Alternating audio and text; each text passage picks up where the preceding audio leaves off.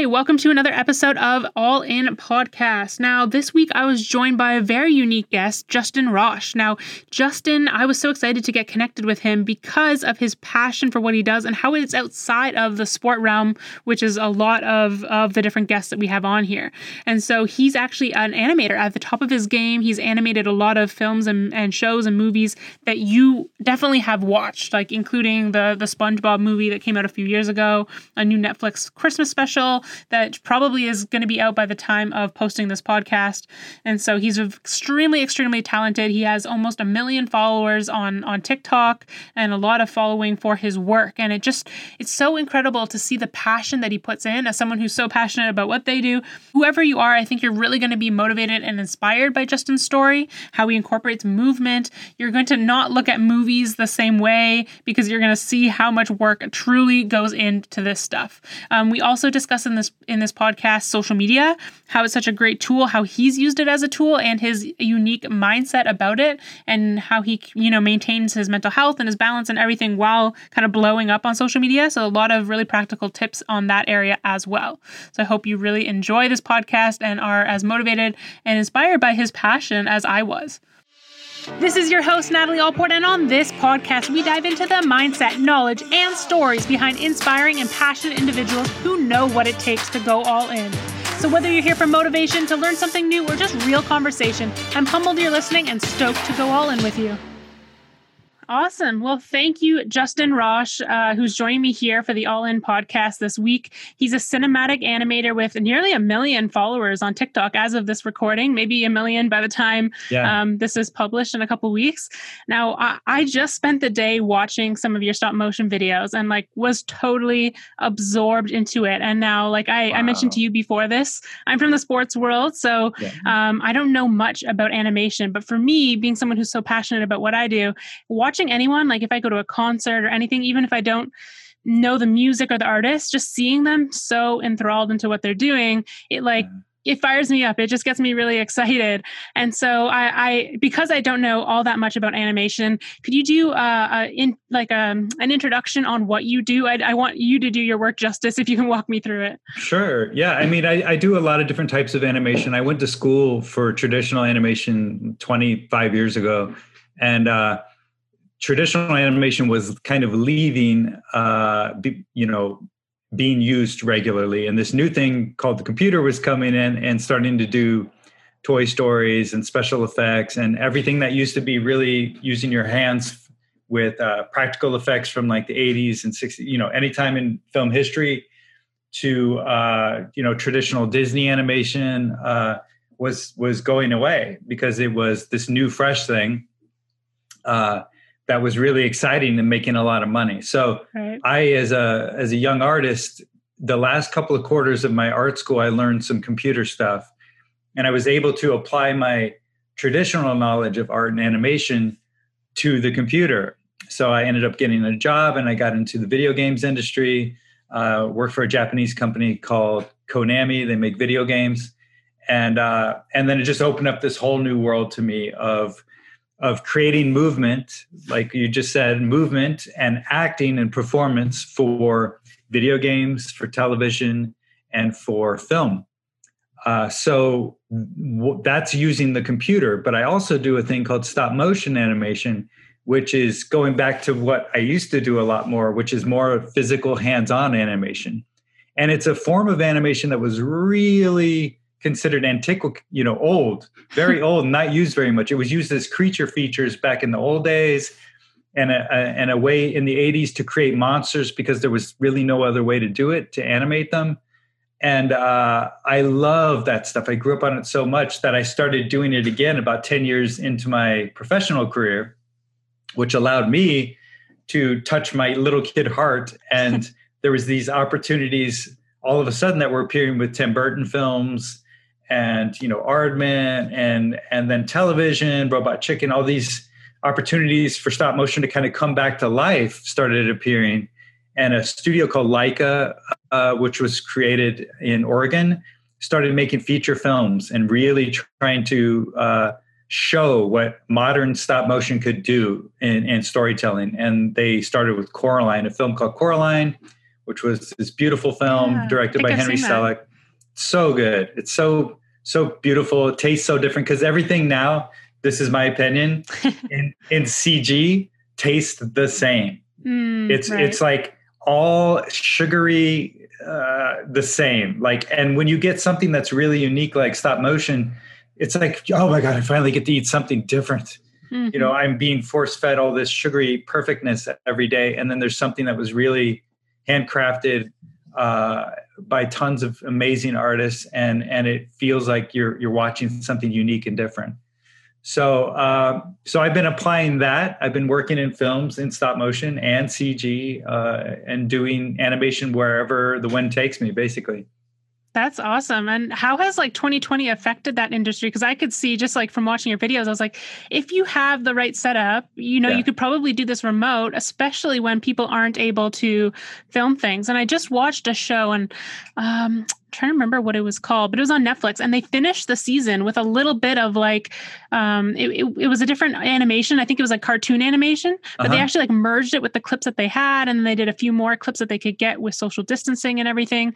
So they finished the whole season of the show with animation. And I thought that was so cool and so unique. How has that affected like your work and your industry this year? Well, it's really interesting because I work in CG as my main job, right? I'm right now, like I'm on my lunch break. I was working at home on my computer in my office. So it's been really actually exceptional how easily we've continued working. I'm still telling stories. I work on cinematics every week or cartoons. And I do it all here on my computer. We meet on Zoom. So we have meetings with the directors and everything pretty much moves exactly the same. In stop motion, it's a lot more like live action filmmaking because you have real crews with lighting, camera people, sets, puppets, props, everything that a real miniature movie would take. So they were shut down for a little bit, for sure. Okay. And it really put a hurt on that industry. But me and my wife work as independent stop motion filmmakers. So we're able to work out of our garage without the same laws that maybe a huge production company would have. We can just talk to the people we're involved with and be like, are you okay with this? Are you okay? Okay, we're okay with this. Sign a waiver. We're good. And otherwise, it's just me and my wife literally making the sets and making the props. And I'm doing the animation and setting up the camera. So we're really independent at the same time in our home studio. That's really cool. That's like the people with the home gyms. They've been so prepared. Yes. That's this guy right here. I have an entire danger room that we built this year. I don't have to go anywhere. I can just go downstairs. That is so awesome. That is so cool. And like, I really like how you've incorporated movement. Like I was watching a video and I think the top half of the video, it was showing like what you created with the animation. And then the bottom half was like you doing like an example, like you were like rolling in on the mats. Like, could you walk me through how, like, I don't think people understand that about animation because I had no idea that you're not just sitting there and doing, like, you're actually going and demonstrating and doing these movements. I mean, everybody works differently. Every artist works differently, but a lot of artists these days use video reference, right? Because if you're trying to create animation that's very realistic or just informed even, because here's the thing, I have a movement background that's pretty rich. And one of my specialties is being able to do action and mechanics that are very believable and that have weight and power and force. And a lot of animators don't have that background. They're much more on the non-movement side or animation all up here in the head. Mm-hmm. So what people do is when they can't do the movement, they'll record someone or they'll research movement to learn how proper, like a proper dive roll is or a flip or a martial arts move. So me being an animator and working for a studio that does a lot of action animation, I'm tapped into very often to do reference for the animators. So I'll do acting, I'll do action, and we'll record it. And then the directors will give feedback. And then the individual animators will use that as they animate to inform them on maybe gestures or facial expressions or small, subtle timing differences as a person's performing. And then you mix that all in with our artistic creativity and you get the magic of animation. So it's very common these days to use video reference. And, if you're working at Disney, if you're working at, Leica, wherever you're going to work, people are using reference, and it's making animation quality, that much more. Yeah, I could definitely see that. Like, as a non-expert, just as a viewer, you look at some movies and sometimes you see how things are moving. For example, if I'm watching an animation of snowboarding and I'm like, that is just not like, you don't even take off like that. That's not possible. I can only see it as an advantage to have this separate skill set that you can incorporate. Absolutely. It is definitely a gift that I brought throughout my whole animation career.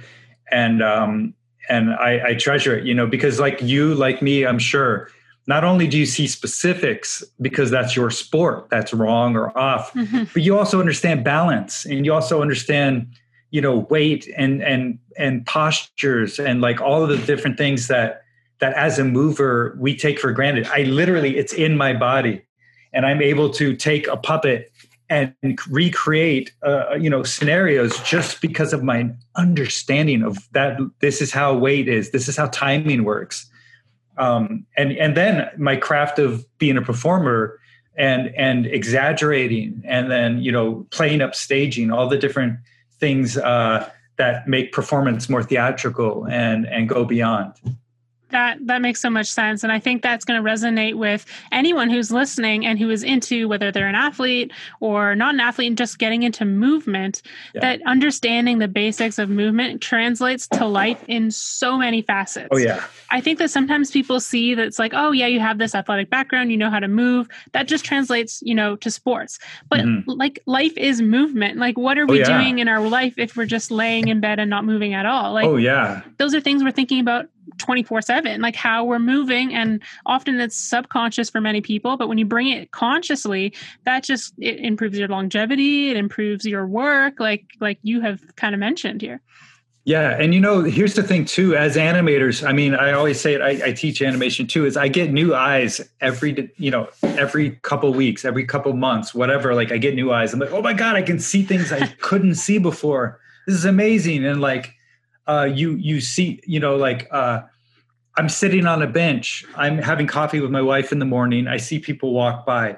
I see little interactions at the park between a mother and a child, postures, people's emotional states being like worn in their physicality. I'm literally logging that information into my body, into my mind every day, and applying it to my work. So I'm studying emotion, human behavior, patterns, every aspect of it. It's so valuable. And it's so, like you don't realize it when you're watching sometime, like a performance from an incredible actor or a piece of animation that just is phenomenal. And you're like, oh my God, wow, there was so much that went into creating that little bit of gesture and that little, because one pose can communicate tons to an audience. One pose, right? That you would never think about, right? Because you're just swimming through actions as you go through life. But every one of those that we can break down and use as a communicative tool in storytelling, or just any of the aspects of life that we go through. It's pretty incredible. Yeah, that is so cool and so good to hear, because I think a lot of people, they walk through life like just unconscious and we don't realize these things. But what's so interesting, because I like to always like touch on mindset and just recently talking with a lot of mental performance coaches, the way you carry yourself is so impactful. And it's funny how we watch these movies and we get emotions without words. We see how either an animation or a character carries themselves, and we make judgments and we dictate their character, all these things in the movie. But yet we don't do that in our own lives to ourselves, which is so interesting. We we walk around all slunched and wonder why no one comes up and talks to us. And we don't think about it, but we watch a movie and we judge it. Yeah. There's so many, obviously our social interactions are rich with nonverbal communication. You know what I mean? And so much of that, it's a direct reflection of your insides, of your mindset. It's so incredible. Humans are incredible. And I feel so fortunate that I get to be part of, communicating through these other characters that I animate. It's magic. Yeah, no, it's really cool. I know even as a kid, just watching those, like, especially as a kid, I think, because you see the magic of it and you just are like, how did someone put in that much work? Yeah. It's mind blowing. Now, like, I want to go to the start. Like, how did you even first get interested in all these things and start getting interested in studying other people and into art in general? Always an artist from a little kid, just drawing, doing art around the house, comic books. I love comic books growing up. Film, I still am. What am I talking about? I'm a monstrous film fan. And like, there was a few films. Secret of NIMH, when I was a kid, was an animated film that was slightly adultish. You know what I mean? It wasn't. It was some people that left Disney because they weren't happy with the work there, and they made a film called The Secret of NIMH, and it blew my young mind. Like, it was scary enough, had a little bit of enough of an adult themes and ideas, and real death, real consequences, no songs. And I was like, what is this? And it felt the colors were so rich, characters were so awesome. And I was like, wow. And I saw a few special effects shows. None of this existed back then, right? There was no YouTube. There was a couple of magazines called Fangoria and Cinefex where you could see little peeks of how they did special effects in movies or how animation was done. And I was able to see like how King Kong was a puppet or Medusa was a puppet from Clash of the Titans, like all these Jason the Argonaut monsters and creatures. And I was like, oh, somebody does that? It's crazy. Like, you don't know how it's done, right? And then when I saw so much of the animated films, there was a few little peaks, because there was only 4 channels back then, right? For a long time, where you'd see at my cottage, we have like 2 channels, and I understand. Okay. They'd be flipping paper with drawings, right? And you'd see the movement, and you're like, oh, that's a thing? That's how they do that? Like, blows a little kid's mind. So you're like, wow, people in the world can make a living doing that stuff, right? So kind of opened up some ideas in my head, continued to do art, really wanted to do special effects in movies, because growing up in the 80s, there were so many awesome science fiction monsters and creatures, and then so much great animation going through the 2D through the 90s and stuff like that. And I went to art school with my brother, and I was going to go originally for creature effects, which is like special effects, masks, animatronics, Ninja Turtles, like all that kind of stuff. Okay. The old school Ninja Turtles, and and then 2D animation, right? And then right when I was in school, Jurassic Park came out, 93, I think. And I was like, holy crap, I'd never seen dinosaurs that looked like that. I'd never seen anything that was that believable as a creature. Yeah. And I was like, I went downstairs and I changed my major to computers. So I was like, because I had a kid, I was a single parent at the time, and I was like, okay, I got to be responsible, and this is the future. And I switched over, and it was obviously the best thing that ever happened to me. As good far prediction. The right time, the right place. And then, it got me into games, and then I bounced around. And it's funny because I came back to the practical physical artwork about 10 years into my CG career because I was missing it so much. I was like, I'm tired of everything being on this computer. Yeah. I can't touch my artwork. This is, it was bugging me, right? Yeah. And then all of a sudden this new opportunity where there was so much opportunity for stop motion all of a sudden out of nowhere. I was like, wow, the world changed. Awesome. So it's funny how things circle back sometimes. Yeah. So I then was able to do everything I love, practical artwork, and then computer animation, all of it together. That is so awesome. So cool. And I remember hearing like the Jurassic Park, as I was born in 93. So my parents told me that like Jurassic Park was like a game changer. You see how that was changed, and you're like, oh my gosh. Yeah. Huge changer. I mean, and in fact, the dinosaurs were originally going to be stop motion until they did those tests at a place called ILM and showed Steven Spielberg what the CG dinosaurs could look like. And it was mind blowing. And obviously, like today, everything is CG. that's out there. And I think it's a little too heavy in CG now, where I still, even though special effects from the 80s were not that sophisticated, they were real. Right. And a real stuff scares me way more than a cartoon, because my brain knows it's not real. There's something in there. I'm like, I can tell that's not quite real. It's amazing animation. It's amazing, somewhat integration, but there's a little piece of you that can tell that's a CG snake about to bite me. And but if I see a real snake that they used to film in the old days, or a pretty good animatronic, it freaked me out more in whatever way. I was able to connect mentally because I knew it was real. So I love the mix. If there's a really challenging, or not challenging, tasteful mix between practical and CG, that's the best. That's the win. It must have been such a cool feeling. Like, if, for example, my parents, they watch Jurassic Park and they think that's so cool. I can't wait till the next movie that comes out with this. But for you, you were in a place where you can take advantage of that. You're seeing something come that's in your wheelhouse, and you're like, perfect, I can switch to this, and this is what I'm going to do. Like, how was that feeling, just knowing you're like right place, right time, or was it more like hindsight? It's really interesting. I think I knew I was on the cusp of something. CG definitely felt new, and I don't know, like, I don't know how to explain it, but like back in the 80s, just as an example, hard for you to understand, but even arcades, when you would go to an arcade in the 80s and you would get on this machine, it felt like you were from the future.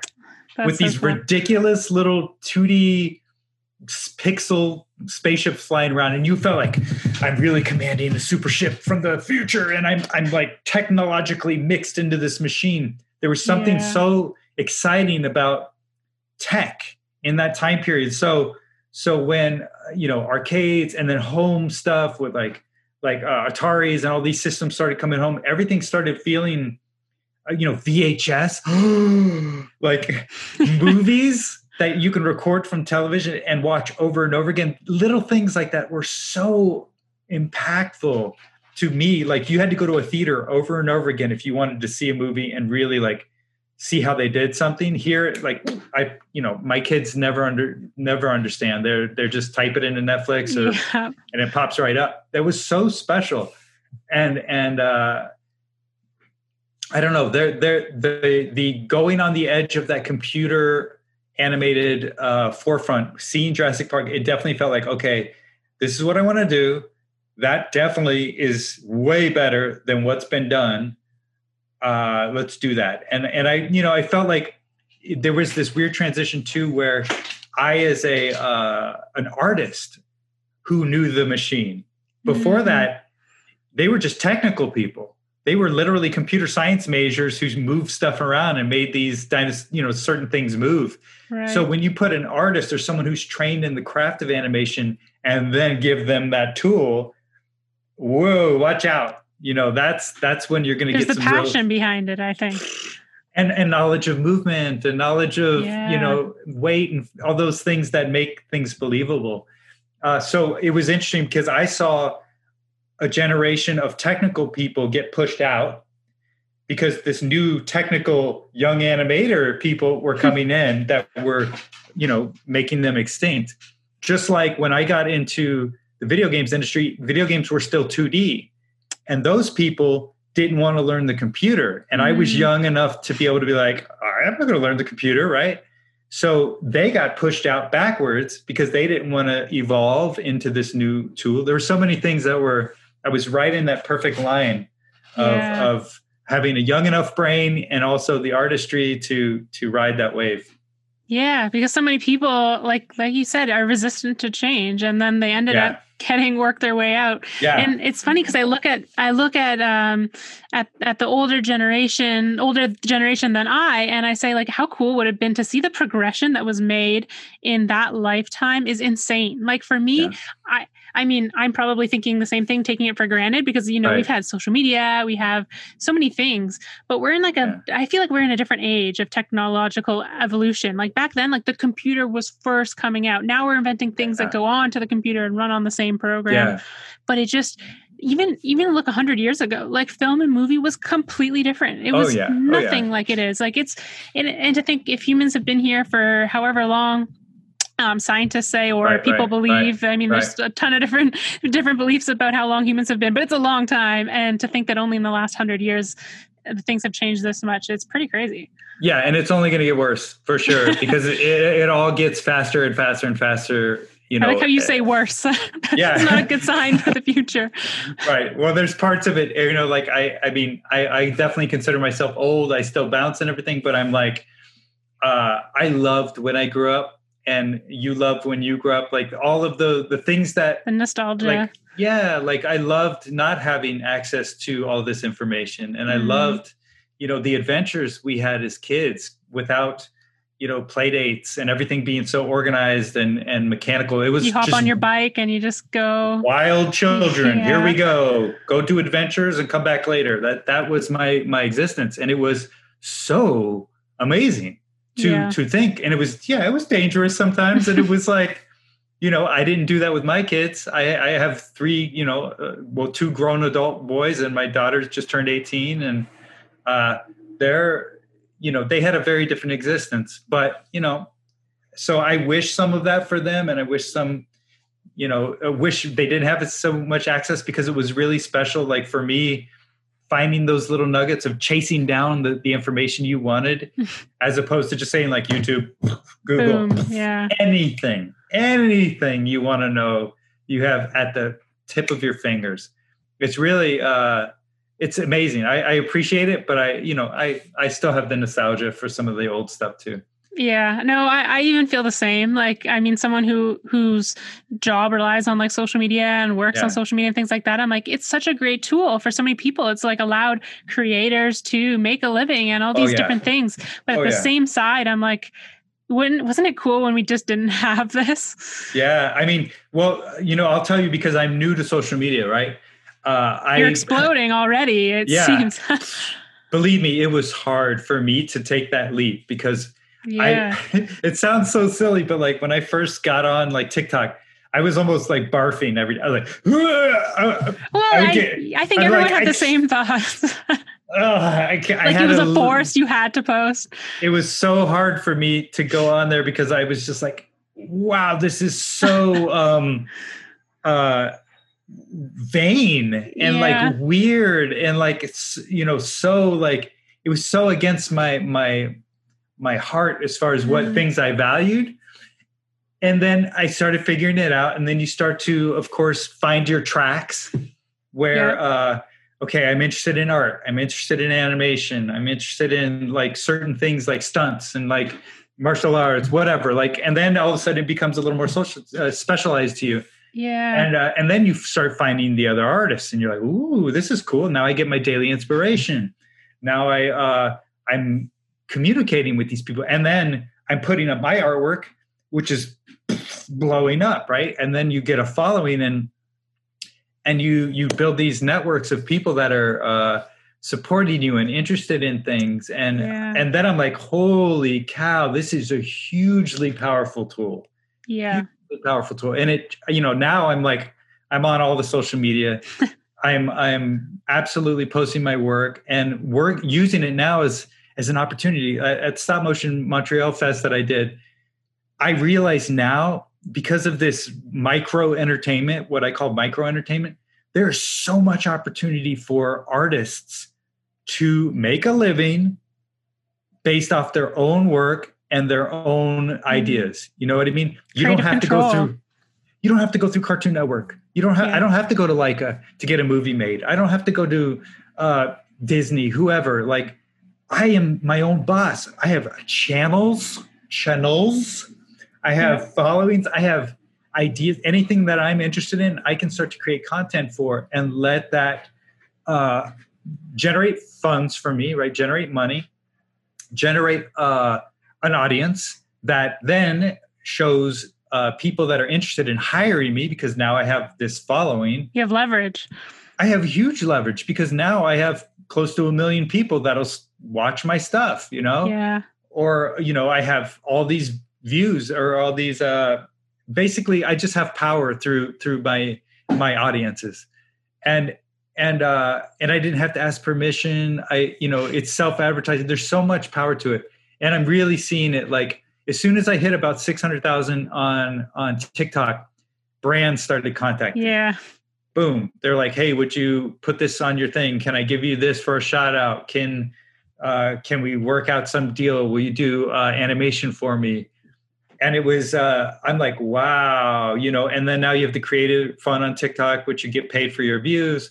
You have, of course, YouTube, where you're getting commercial stuff, and then just people that are asking you to do work for them. I get contacted at least once every single day for someone wanting a job awesome. From me in animation. And that's all due to my friend, Rob Flaska, who connected us. Yeah. He talked me into it. I'm like, dude, I'm old. I don't do this, man. Good He's job, like, dude, Rob. You got to get on there. And I was like, all right, I listened to him, and he gave me some great advice. And I, it's one of the best things I've ever done. It's definitely just beginning. I 100% feel that this is just the beginning. And I've had two other friends firsthand who have left the industry to do their own stuff. And they are making so cool. way more money than they ever made as an animator.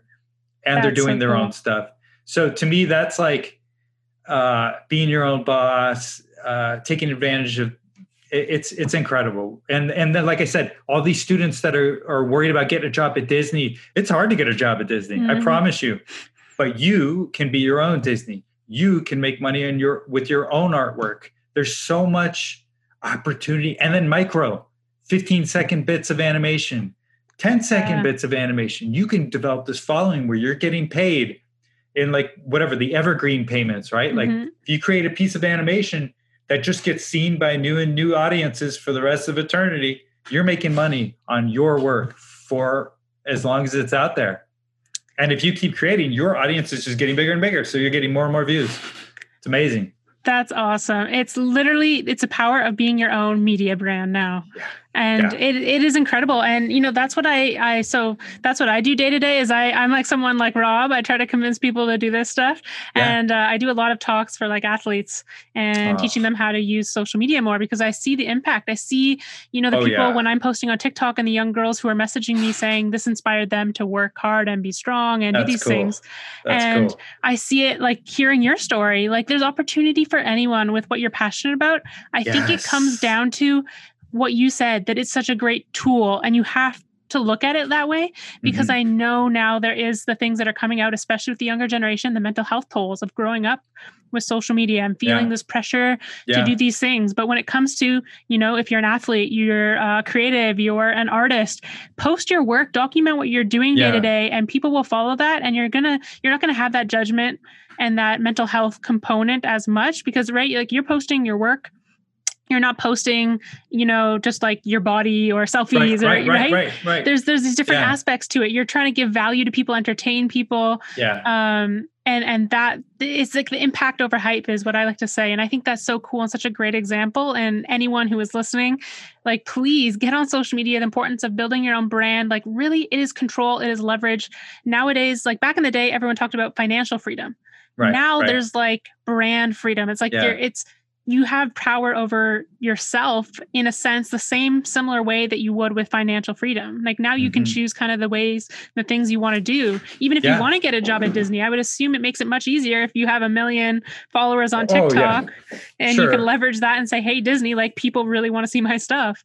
Yeah. Here's the thing. I'll tell you this perfect example. I don't know how long I've been on social media. It hasn't been that long. I think TikTok for 9 months, 10 months, something like that. Maybe since I started like the pandemic, I think I scrolled back. I was like, I got to see all his videos. Yeah. And it's like, I hit 500,000 in like 3 or 4 months, right? It was really fast. You got to be early on those platforms. It's so key. And then what else, the other aspect that you learn, like me as an older person, I might have it easier because I wasn't as attracted to social media in the same way, but like you learn how to deal with douchey guy comments, right? There's a lot. You learn not to look at your phone every 3.5 seconds. There's a lot of like little tools, tips, I guess, as you're developing this stuff to not get carried away and get lost in it, but also, find success and really communicate with your audience, right? Like answering your comments, and like really taking the time to look at certain people's work that, you can follow, and create that a relationship that's genuine at the same time, as not overwhelming you to the point, like I have a family, right? Like I'm very interested in hanging out with my wife every day and playing with my kid. And like, and then I like to do stunts and box and do all my sports and stuff like that. And then I have a job, right? Yep. So all that, plus we work on our own projects, right? We create our own films in the garage and our own, brand stuff that we come across. So it takes a lot of time, and there's healthier tools. And I think that's one of the things that young people are going to learn is like when to turn it off, how to turn it off, what to take seriously, what not to take seriously. I remember I can give this one piece of advice. I'm an old dude, and someone insulted me on my, one of my channels. I don't even remember where it was, probably TikTok. And I was like, put up your dukes, right? I'm ready to fight. And like, and I was like, and I wrote something back, right? That was like kind of ugly back, and I remember I told my wife, we were on a hike, and I told my wife, and she's like, Justin, no, don't even open that door. I'm like, this is a sad person. This is someone that's like, one of those haters that like is looking for something to either to poke you or get something out of you or just be a dick. Right. Yeah. So, and I really thought about, I'm like, man, you know what? You're right. And like, what a waste of time. And even for me, like to feel those feelings of like, I'm like, why would I feel that for this person? That's a couple of words that is, I don't know at all. This is nothing. And I, from that point forward, I was like, okay, whatever. Like it means nothing. It means nothing. And that's the kind of little thing where there's a little bit of power the tool could give you, because you get high, right? When people are like, this is awesome, dude. Right. And then I'm like, ooh, thank you. And then, but then that douchey comment can feel the same way, right? It can really hurt your inside. So it's like, no, you gotta really have a healthy understanding that this is a lot of sugar that can come both ways, and some diabetes too, or whatever, So like, this is an amazing tool. It's awesome to create these audiences and make these connections, but you don't need to, you just got to have a clear real world separation between the tool and, of course, our lives. That's so important. And I think that's something that, actually in a sense, putting myself out more and building a bigger audience, especially on TikTok over like the pandemic, has helped me a lot with is just when I've heard it a lot lately of just being like, the people who are commenting negative stuff, they have something really wrong themselves. Like they're dealing with something that's probably much worse than whatever you're dealing with, because they have the time to go and put negativity out there. Yeah. And what I found has been so good for me on TikTok is actually getting more of those and seeing that more, because it's helped me in just everyday life deal with that and realize, everyone's dealing with their own stuff. They're in survival mode, and I can't, they're saying this, and that's fine. And going through the process of like, someone leaves a negative comment and I said, hey, like I hope you're having a really good day. Like, I'm so sorry that, and then sometimes they, sometimes they like get defensive, or sometimes they'll come back to you and be like, yeah, you're right. Why did I put this hate out there? And you start to realize that like, it's, it's coming from an interesting place. And especially like, even I'll scroll through videos and in my head, like maybe these old judgments will come up. I'll be like, oh, and then I'm like, and I'll leave something like really nice, or like I'll see a lot of negative comments and I'll try to like be like, hey, is everyone judging this person? And I think it's like almost just made me change my thoughts, I guess, about judgment in general as a whole, just from seeing these negative comments. But I do think like there needs to be some sort of education, because we're having like young kids on social media now who are experiencing this. And as much as we try to say like, hey, it shouldn't matter, like they're 10 years old. It's gonna matter. Yeah, of course. Yeah. So I don't know what we can do about that. Maybe a school course or something, because it's part of their daily life now. It exactly. I think it absolutely is a thing like that. Or there's just people like you talking about it right now. Because this is where kids learn stuff, right? On podcasts and on YouTube channels. And like, some of the people that are really influential, absolutely being able to talk about that process and things they've learned goes super far. Yeah. And then, of course, I think there's an evolution, right? A lot of the young kids are figuring it out and evolving to these next generation of kids that will just have it, like whatever, it's like dealing with the bully in the old days, Yeah. you have to have certain tools to understand and succeed. So, but I think what you said is very, very valid. Yeah. Well, I love to hear about that story about how you've grown on TikTok, because I think that's so important. I think it shows to anyone that there's opportunity out there and there's freedom to using these platforms as a tool and changing your mindset about these platforms, and just start creating and putting stuff out there. I think is so important. It's so powerful. The internet is so powerful. And like, I can tell you, like I was on Instagram first before TikTok. And I didn't pay too much attention. I just was like, I'm going to try this out. I'm just going to try it out. Put up a couple of, shots I've done or animation or artwork I've done over the years, a couple times a week. And it got a decent following and there was some stuff, but like my best views were maybe like 60, 70,000 views. Right. Mm. So I joined TikTok and now I'm 6 or 7 million. Yeah. It's so crazy. And I was like, what? Yeah. Where did this come from? Right? Like I've got like 15 posts that are, between 1 and 19 million views, and it's crazy. Like, that's huge amount of people that now know my name or my work. And I go places. This is so silly, right? I'll go to freaking Subway and somebody will be like, dude, do you do like animation or something?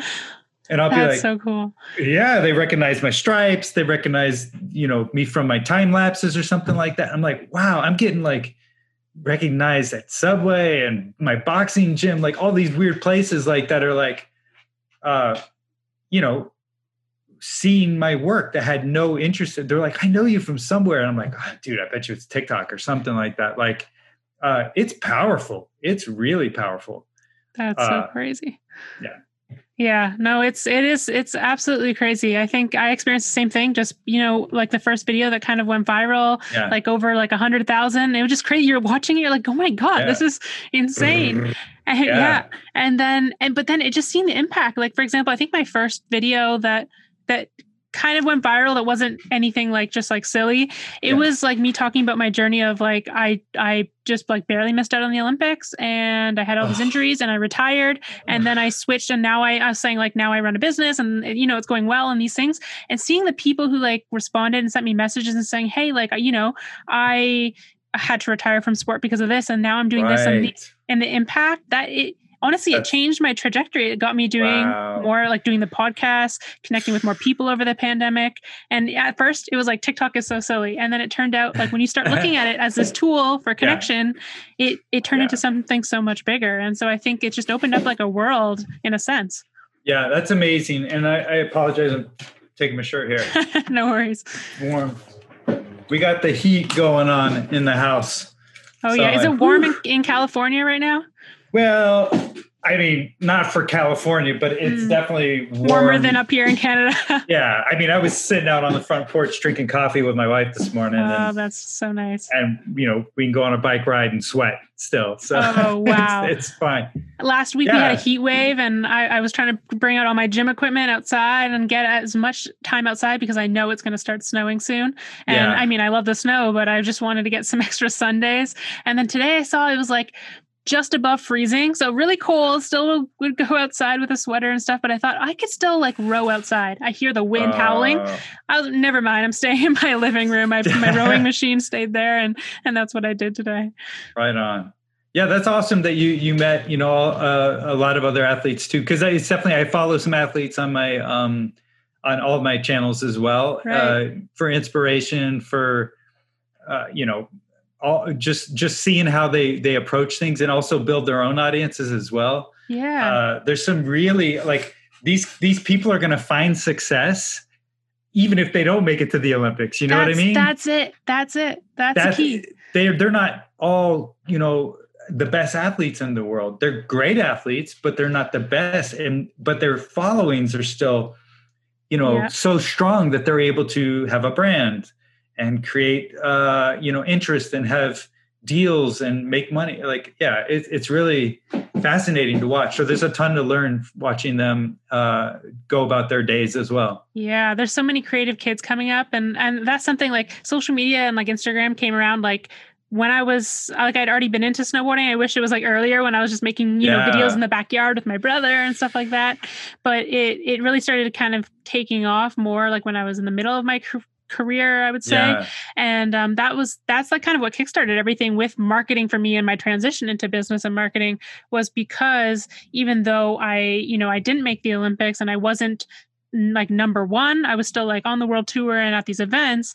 I was able to market myself and get some sponsorships that even the people who were at the higher level weren't able to. And so that's what I try to teach athletes cool. and anybody about, is because then you have this personal brand that's only like, brands are now looking even more at social media. Back then, maybe they want your picture on the podium at an event or things like that. But now it's really comes down to like, how can you convert people on social media and things like that? And so the importance of a personal brand it's huge, whether you're the like LeBron James or you're just the up and comer.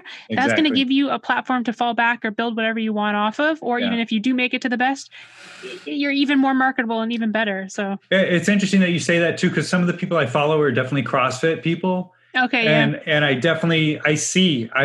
learned so much from watching them, and how they develop their brands and how they post and the type of things they talk about. And it definitely, I see a lot of success, especially, and they're not all the top 3 athletes either. These are like a pretty, wide range of competitors. The top CrossFit athletes, like they don't have time to be on social media. I see some of them got onto TikTok and tried to do a couple dances, but that's, they're not building brands like the other up and comers or the recreational CrossFitters seem to be doing. Yeah, I still, on Instagram, I definitely see a lot of them though that are still, putting up their CBD recovery oil and their, power drink protein containments and whatever, like different type of massage therapies, guns, whatever that help them recover. Like there's definitely a lot of financial rewards that they're building through their own work as an athlete. Yeah.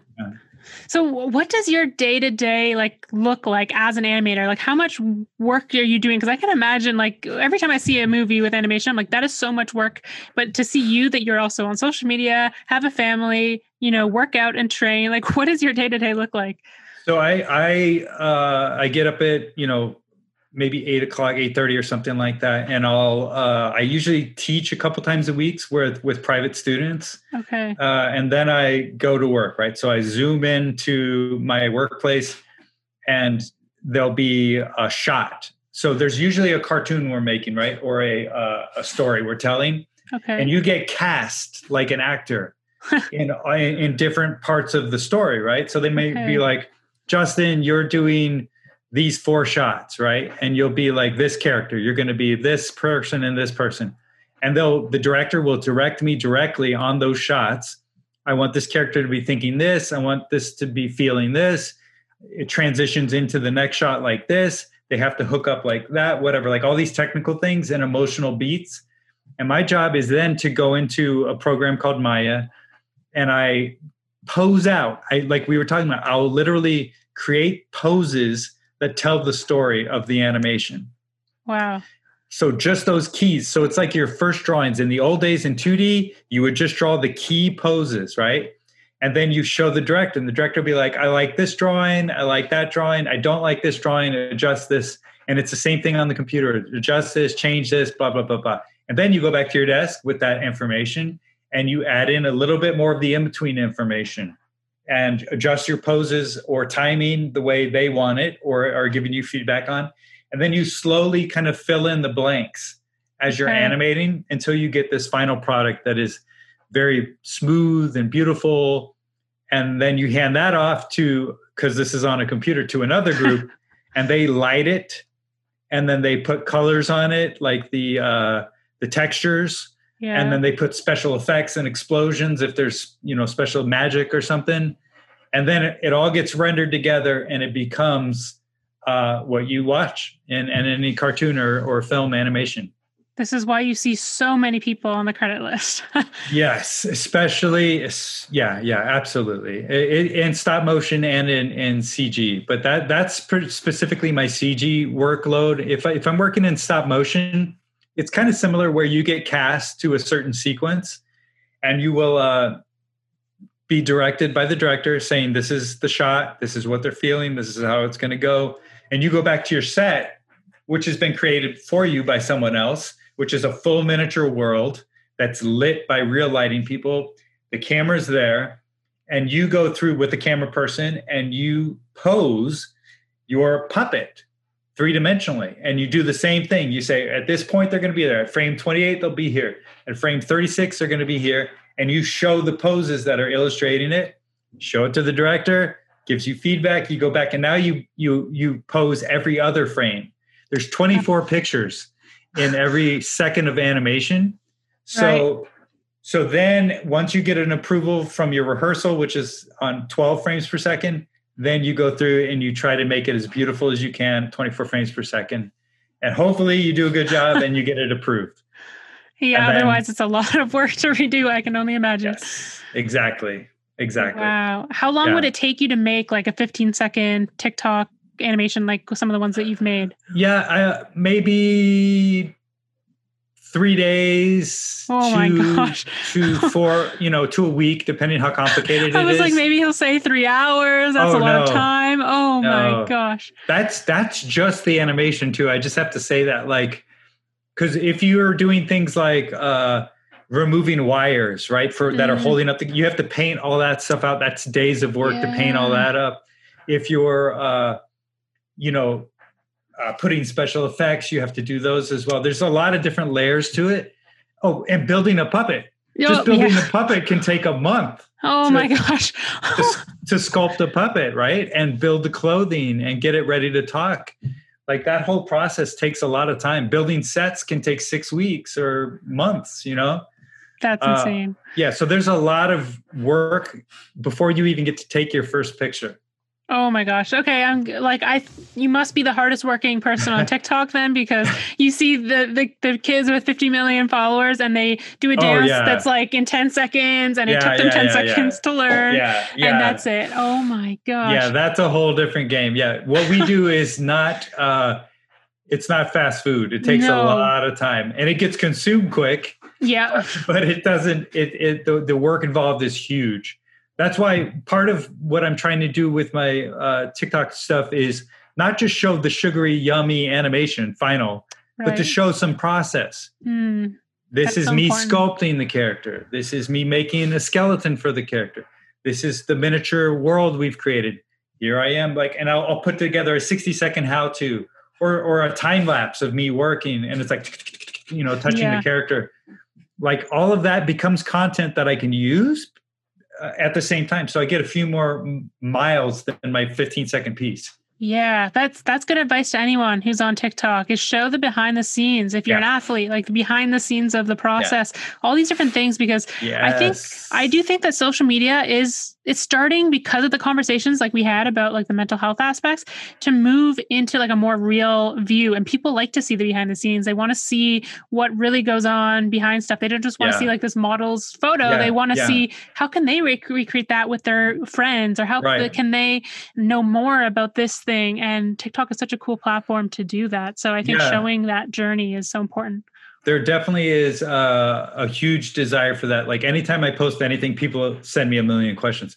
How'd you do this? How'd you do that? And I'm like answering the same questions all the time. I'm like, I got to freaking start a YouTube channel and just put it all there. And then I could just say, go check out my YouTube channel. Go check out blah, blah, blah, blah. And I don't have to answer those questions anymore. Yeah. Or you can do like the respond to comment videos and be like, I get this question a lot. And you can like answer it and then say more, longer video on my YouTube or whatever. Yes.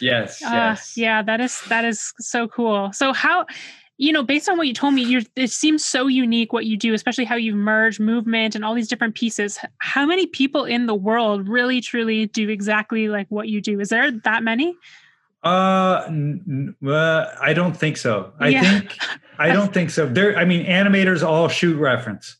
Right. So yeah, that's very common, especially CG animators. But they don't all have my movement background, right? So that's a specialty thing. That gives me this little nugget of special. I think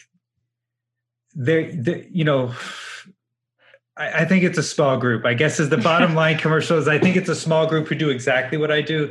And I'm just very lucky that I worked into it. I've met a couple of people over my time that we share things, like they're movers. Like there's a guy online that recently I discovered who I can tell he's a boxer, right? I box too.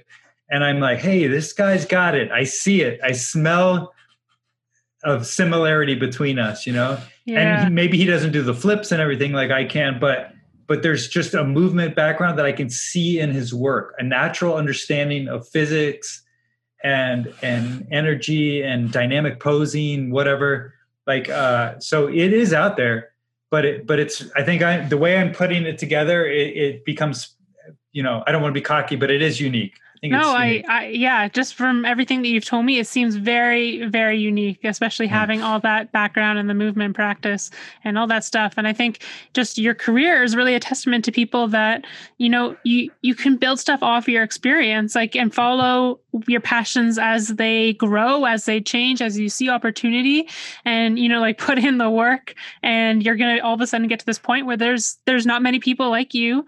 You've built out these specialties, and you can take advantage when TikTok, comes and you get the attention there, or a new work comes and they're going to look for someone specific with your skill set. Yes. And you don't have to, you kind of carved out your own lane in that sense. Yeah. Yeah. And there's passion, I'm super passionate.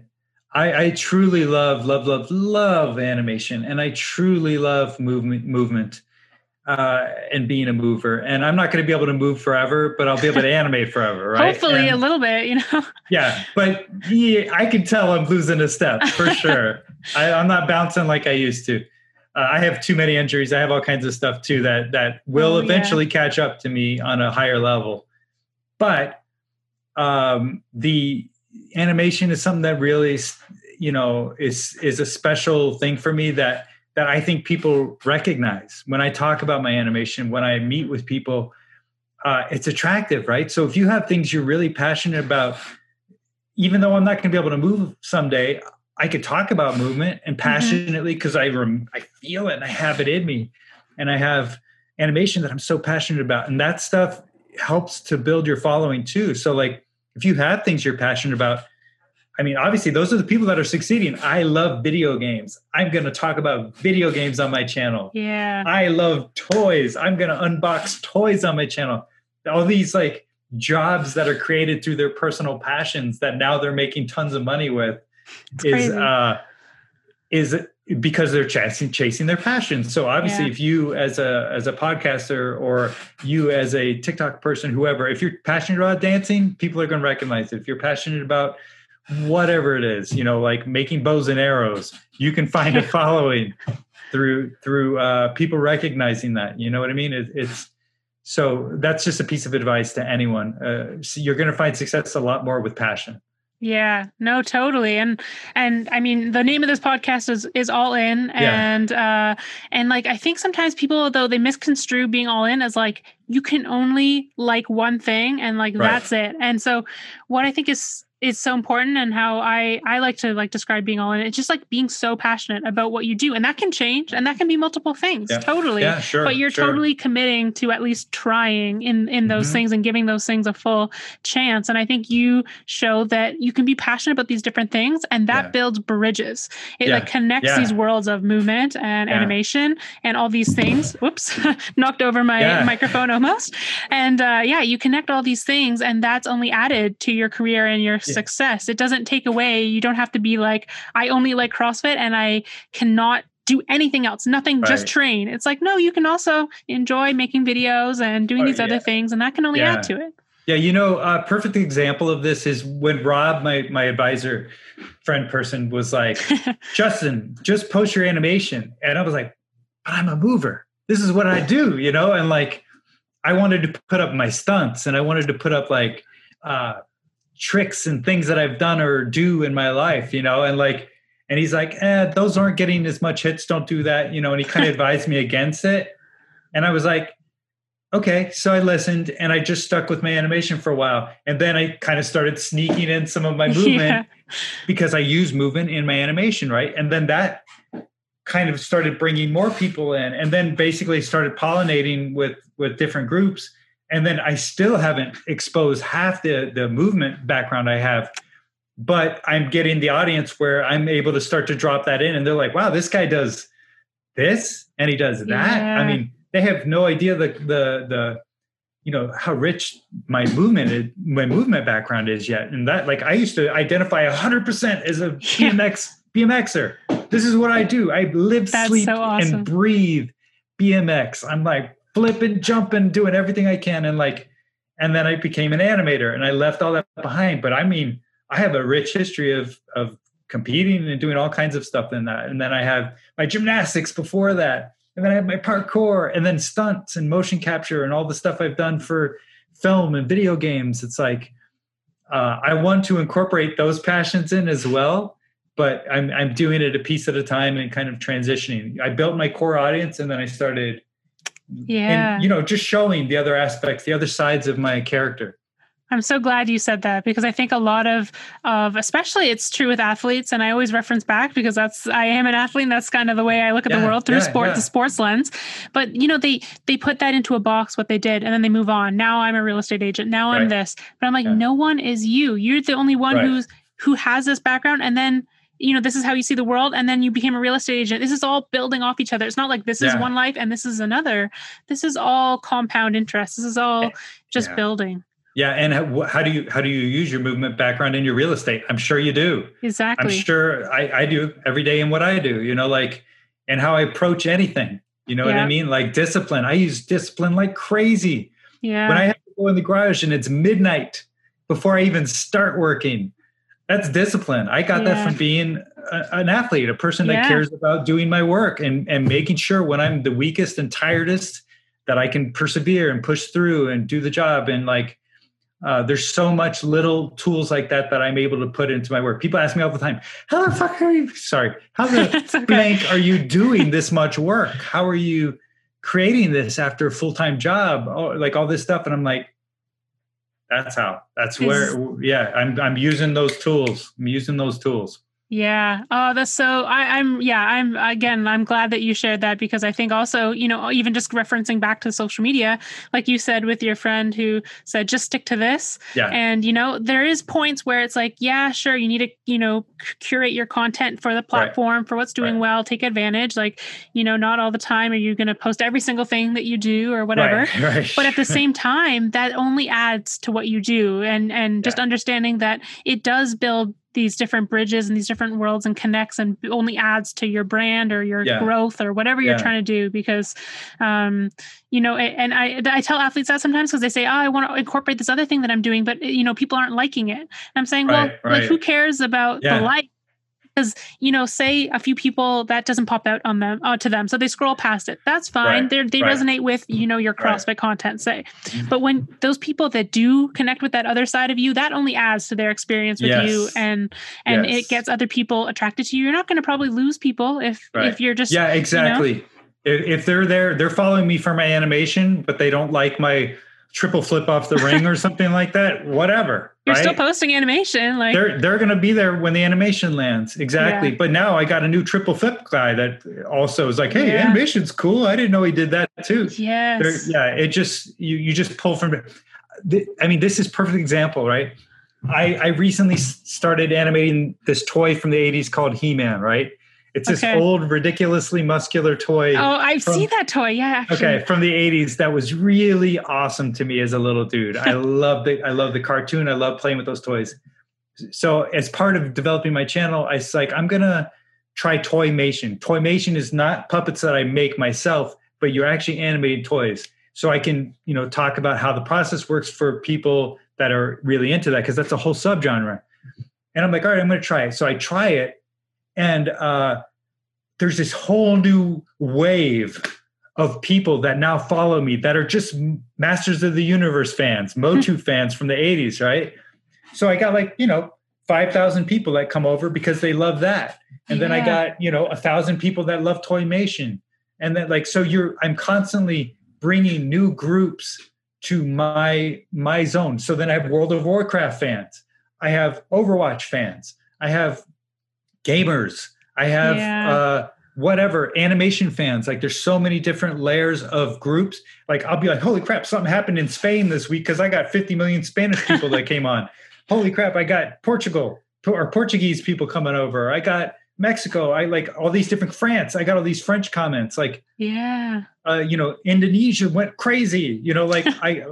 All these places that you see something catches and it brings over piles of people, and they stay. They stay there, as long as you're keeping it pretty spread out, they're going to stick around watching.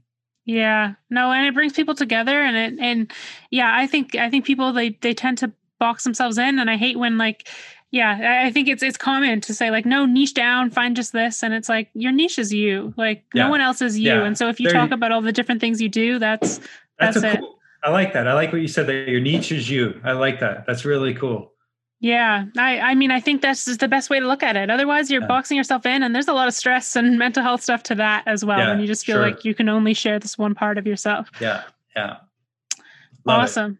Well, okay, so I have a couple questions I'd like to end with. Actually, one thing I did want to ask you is what movies have you been a part of that are more notable? I think I looked some up on. Yeah, there's one coming out in about 4 days called Alien Xmas. It'll be on Netflix. Yeah. Oh, awesome. It's a Christmas special directed by the Kyoto brothers. It'll be on Netflix. It's a Christmas cartoon about aliens that come down to Earth to kind of steal all the presents and stuff like that.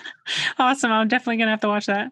And then before that, I was helping out on a film called Wendell Wild shortly here in LA. And that's a Netflix film as well.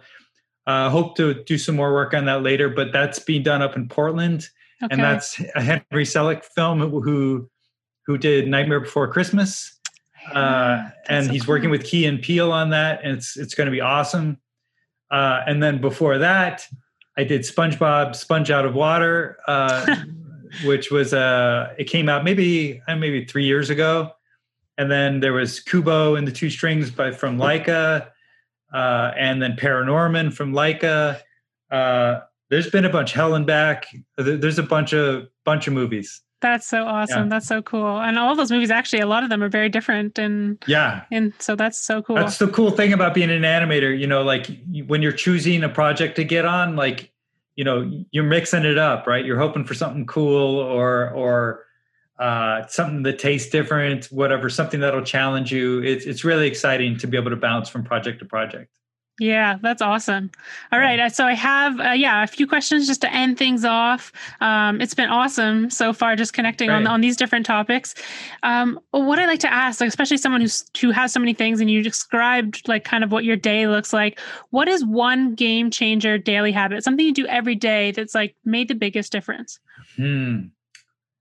I talk about balance, right? For me, balance is really big, where I as an artist can obsess. Yeah. As an athlete, I can obsess. I understand that. It's a great trait to have to improve. Mm-hmm. Fail, improve, get better, goals. Balance for me is I sit at a computer for 8 hours. I have to move. I have to exercise, right? So getting some kind of a physical movement, if it's taking a walk, whatever it is. Balance, meaning maintaining my relationships with my wife and my family. Really important.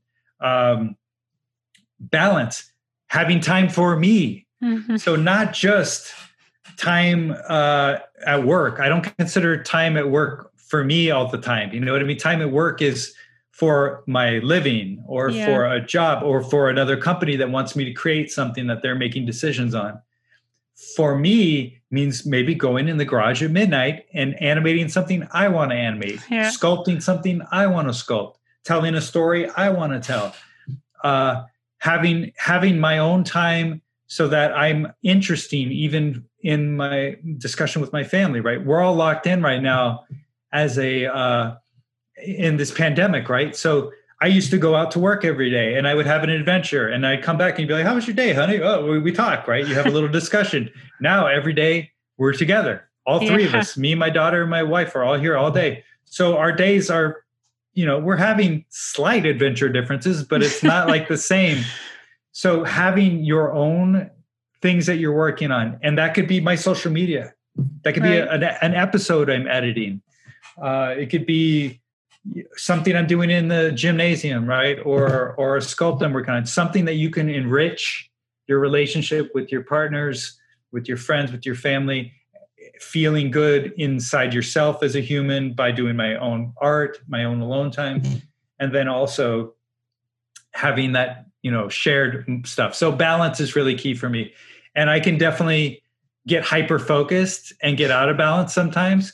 But I'm pretty good at knowing I need to do this. I need to break this 8-hour day and go do this. And I'm very good about connecting with my wife and daughter for sure. They priority over my other stuff. So there's always that chain of command. But balance is the biggest piece of advice I can give to anyone.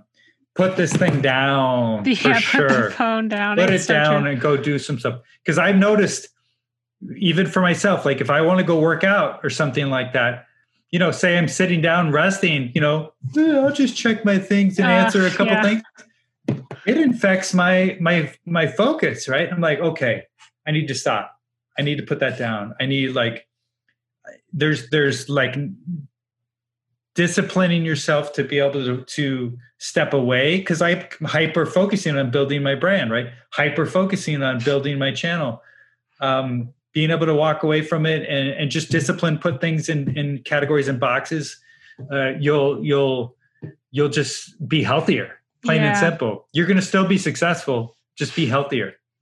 That's so important, especially for people who are hyper-focused, like you are, like I am. I think a lot of people who are probably tuning in to a podcast that's titled All In are. It's so important to it takes willpower to step away from these things, because you're so obsessed. You're like, oh, this is going to only benefit me to build my brand and be posting more on this. You need to take that step back. Otherwise, in the long run, if you burn out on these things or have this imbalance, that's going to cause, that's going to make you take so many more steps back than just taking that small step back, taking the time off so that you can grow further in the long run. Yeah, for sure. All right. So I agree. Yeah. So the last question that I like to ask, that's, some people answer it quickly. Some people will take a long time to answer it. If you could, you're 9 years old or however old, who knows how old we're going to live in this day and age. You're looking back on life. If you could describe what you want your legacy to be in one word, what would that one word be? Storyteller.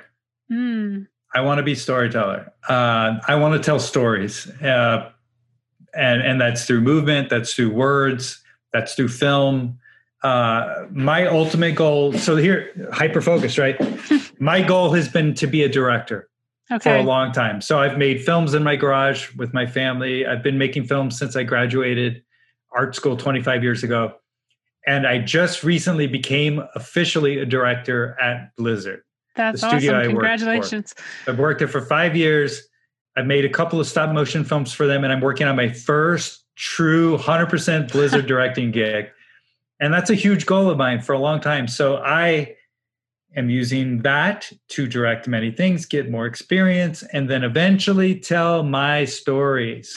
So that's awesome. I'm working very hard to get to a point where I'm going to be able to pitch my stories to major studios, to someone like Netflix, and make films. I want to make feature animated films. That's awesome. It seems like you're well on your way, and you're gaining that leverage and the views through things like TikTok and stuff that, perhaps a lot of other animators might not be doing, or maybe their ego gets in the way of doing. So awesome. Yeah. That's so cool. So where can people go and find you to see like your animations and your videos? Okay. So this is how old I am, because I don't even know my channels. So I loaded them up Justin _Rasch, RASCH _official is my Instagram. Okay. You can see like my feeds, as I go through my weeks of animation posts that I put up. My TikTok is Justin, RASCH, no space, _official. Okay. And my YouTube is Justin Rasch Animation. And Perfect. I'm really right now focusing on building my YouTube channel. So I will be posting episodes regularly again, because I just finished the He-Man short that I was making. And so people that want to learn animation, people that are interested in games, animation, feature film process, the mindset of what animation is and does, I will be answering questions and putting up tutorials on my YouTube channel. Awesome. I'll make sure to put a link in the show notes to Thank your you. YouTube. Thank you. That's awesome. Well, thank you so much for joining. It's been awesome to have you on and to chat about these things, these topics, and on the passion you have, and learn more. Like, I think anyone listening is going to think differently when they look both on when we talked about with movement, with social media, but also movies, watching animated movies. I don't think hearing these things and seeing what goes into the work behind it, you can look at these movies the same way. Yeah, it's a lot of work, guys. It's a lot of work for a little bit of time on the screen. It takes a couple years to make a film, an animated film at least. So there's a lot of blood, sweat, and artistic tears. Yeah, I can only imagine. Awesome. Well, thank you for talking to me. I appreciate it. Yeah, no, I appreciate having you on. Hey, I think that the greatest gift in life is presence. So thank you so much for gracing me with your presence of tuning in to this episode. Now, something that I would appreciate a ton and would help this podcast keep growing is if you, one, take a screenshot of this episode and share it on your social media so more people can find the podcast and hopefully we can help impact more people. As well as number two is if you can leave a rating and a written review. That means so much. And once again, thank you for being here.